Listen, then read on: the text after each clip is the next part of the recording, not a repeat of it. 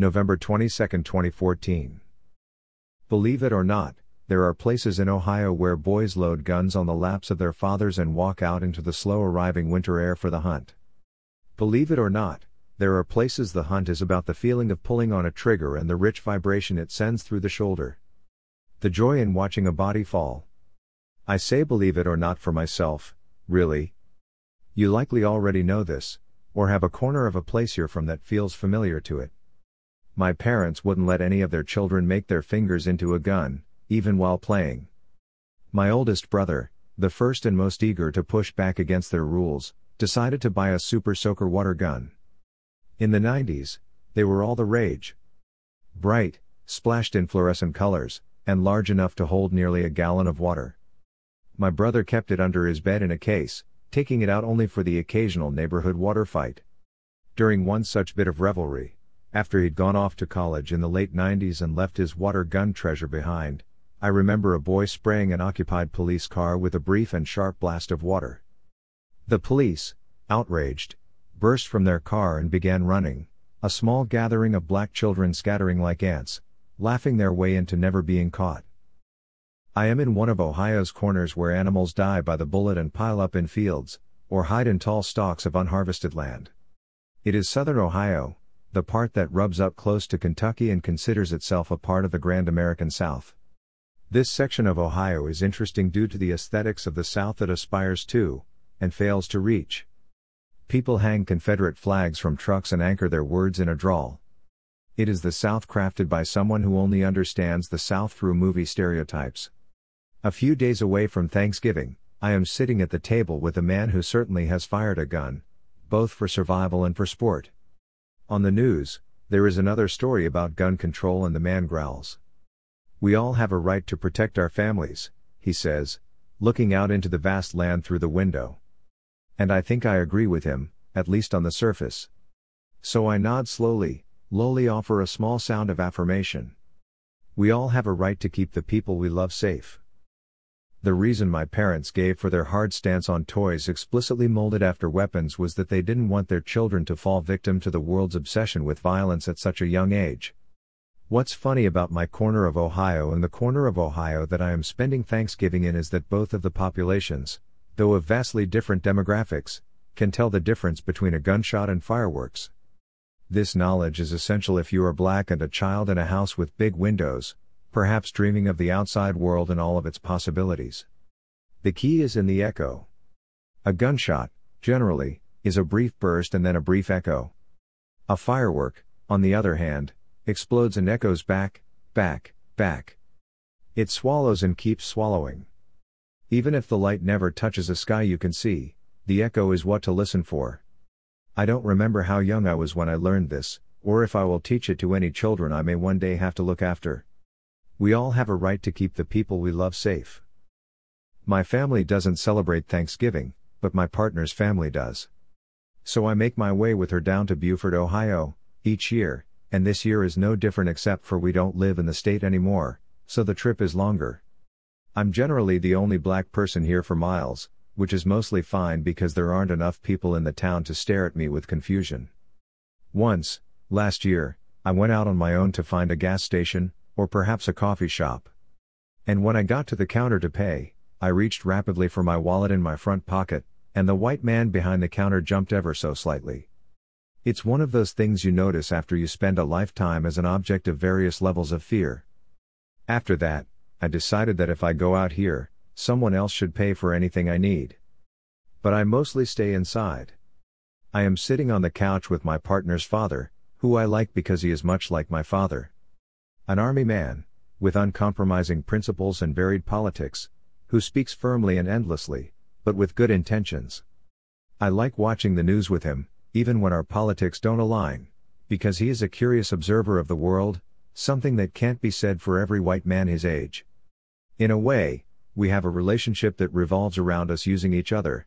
With all of his children moved on and largely out of the house, I'm the son he can sit with and know that I'll listen to him ramble when no one else will. And for me, he's a small thing that reminds me enough of home to feel safe. I told him, when I was last here, about my encounter with the fearful cashier, and he turned red with anger and embarrassment. He wanted to know where it was, who the cashier was. It was a small town, and he wanted to know who to see about the issue at hand. It was slightly endearing, done with no performance in mind, just a genuine reaction to what he imagined as a simple injustice.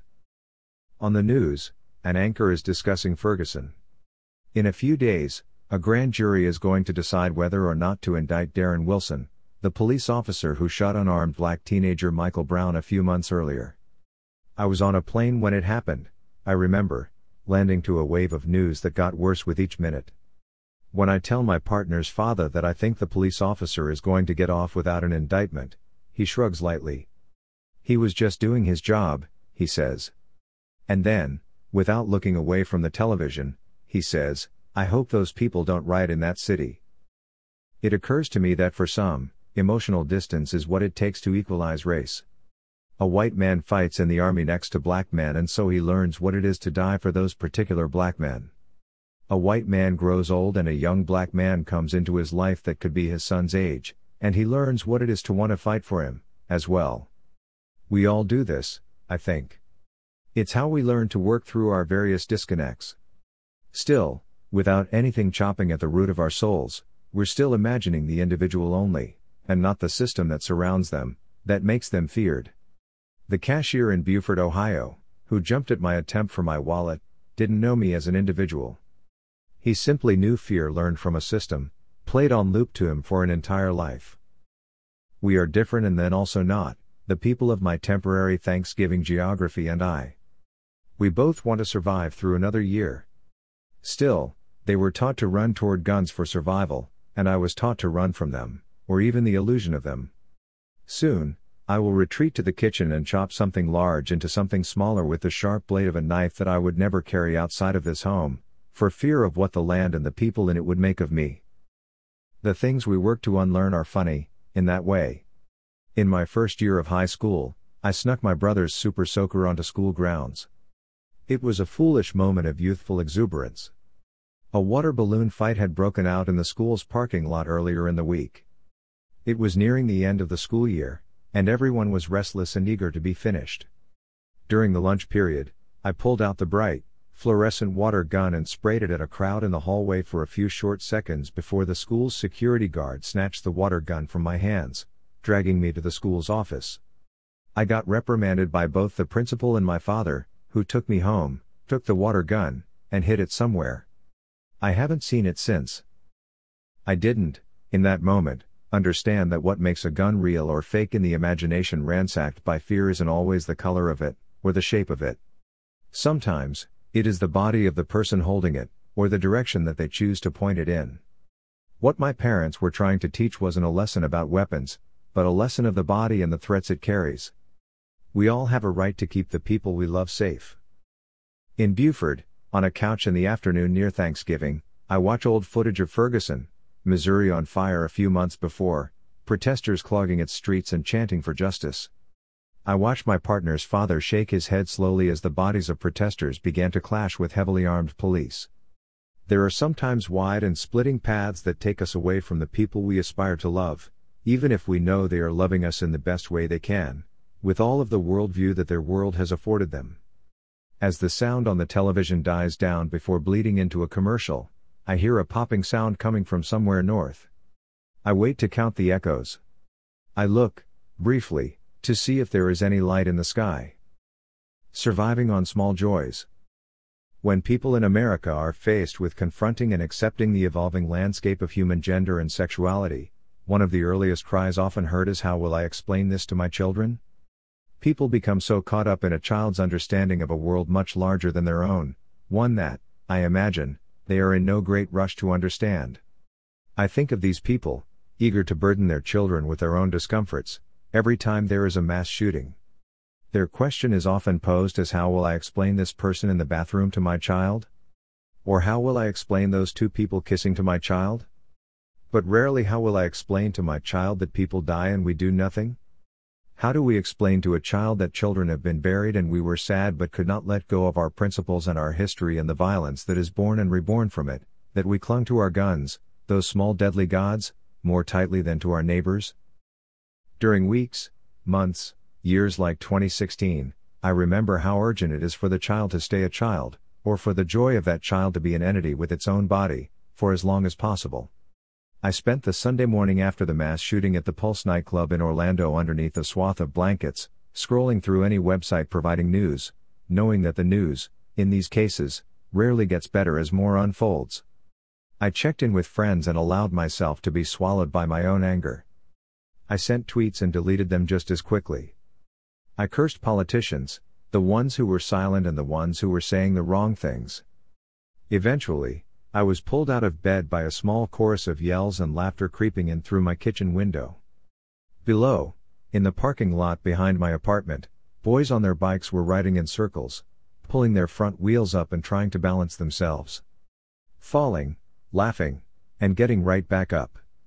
This small bit of joy, for no reason other than because it is summertime and they're with their friends and they're outside and free. I do not know what they knew of death, or if they knew that a world outside of their own free world was mourning. Or if they knew and, even in knowing, saw clouds blowing in from the south and decided to not let whatever sunshine remained go to waste on a hot summer day to be followed by another hot summer day to be followed by months where the entire land was theirs. The city, a sacred playground with no room for grief. For poets, the elegy is a type of currency.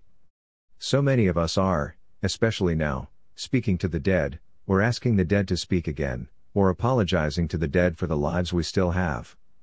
Particularly for poets of color, queer and trans poets, the contemporary elegy often exists as half memorial, half statement of existence. Something that says you have taken so much from us, but we are still here. As we are being asked to come to terms with death, again and again, I consider the elegy and how empowering it can be. Even then, though, I think of my own work, and of how rarely I find myself speaking to the living. How rarely I am asking readers to imagine a world in which I am surrounded by my many living friends, family, and my deepest loves. And yes, rare is the soul who first ran to poetry because they were overwhelmed with happiness. Still, even with a notebook full of ghosts, I have begun to ask myself what these times demand of me, as a writer working to balance grief over the departed and praise for the still living. It becomes urgent, I think, to do more. The people I love are black. The people I love are Muslim and queer. The people I love can't get people to use their proper pronouns. The people I love are all afraid, and because these are my people, I am afraid with them. I work, in times as urgent as these, to unlock the small pockets of joy that have kept us all surviving for so long. The small and silly things that aren't death. I get on Twitter and make jokes about basketball, or I send a friend a video of a panda that we both remember laughing at once. I text the words I love you to people to whom I've owed phone calls. I spend a whole day writing poems in which no one dies. I want to be immensely clear about the fact that we need more than love and joy. Love and joy alone will not rid America of its multi-layered history of violence that has existed for longer than any of us has been alive. That violent culture, no matter the amount of prayers and grief we throw at it, remains unshakable. It is rooted so firmly into the machinery of America that it has its hands around our decision-making processes, the language we use for endurance and survival. The violence is, in some ways, inescapable.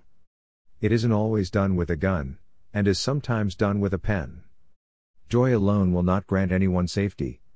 It can, however, act as a small bit of fuel when the work of resistance becomes too much. My activism is at its best when it takes time to laugh over FaceTime with a beloved friend on the morning after people were murdered, because it allows me, even briefly, to imagine a world where that happiness can still freely and comfortably exist. Joy, in these moments, is the sweetest meal that we keep chasing the perfect recipe for, among a world trying to gather all of the ingredients for itself. I need it to rest on my tongue, especially when I am angry, especially when I am afraid, especially when nothing makes sense other than the fact that joy has been, and will always be, the thing that first pulls me from underneath the covers when nothing else will. It is the only part of me that I have to keep accessible at all times, because I never know what will come. The only thing promised in this world is that it will, oftentimes, be something that makes living seem impossible. And I hope, then, that a child who blessedly knows less of the world's evils decides to laugh with his friends in a place that reaches your ears. I hope it carries you back to the fight, as it has done for me. Joy, in this way, can be a weapon, that which carries us forward when we have been beaten back for days, or months, or years. And what a year 2016 was. Oh, friends, those of you who are still with us, what a year we survived together. We are not done burying our heroes before we are asked to bury our friends. Our mourning is eclipsed by a greater mourning. I know nothing that will get us through this beyond whatever small pockets of happiness we make for each other in between the rage and the eulogies and the marching and the protesting and the demanding to be seen and accounted for. I know nothing except that this grief is a river carrying us to another new grief, and along the way, let us hold a space for a bad joke or a good memory. Something that will allow us to hold our breath under the water for a little bit longer.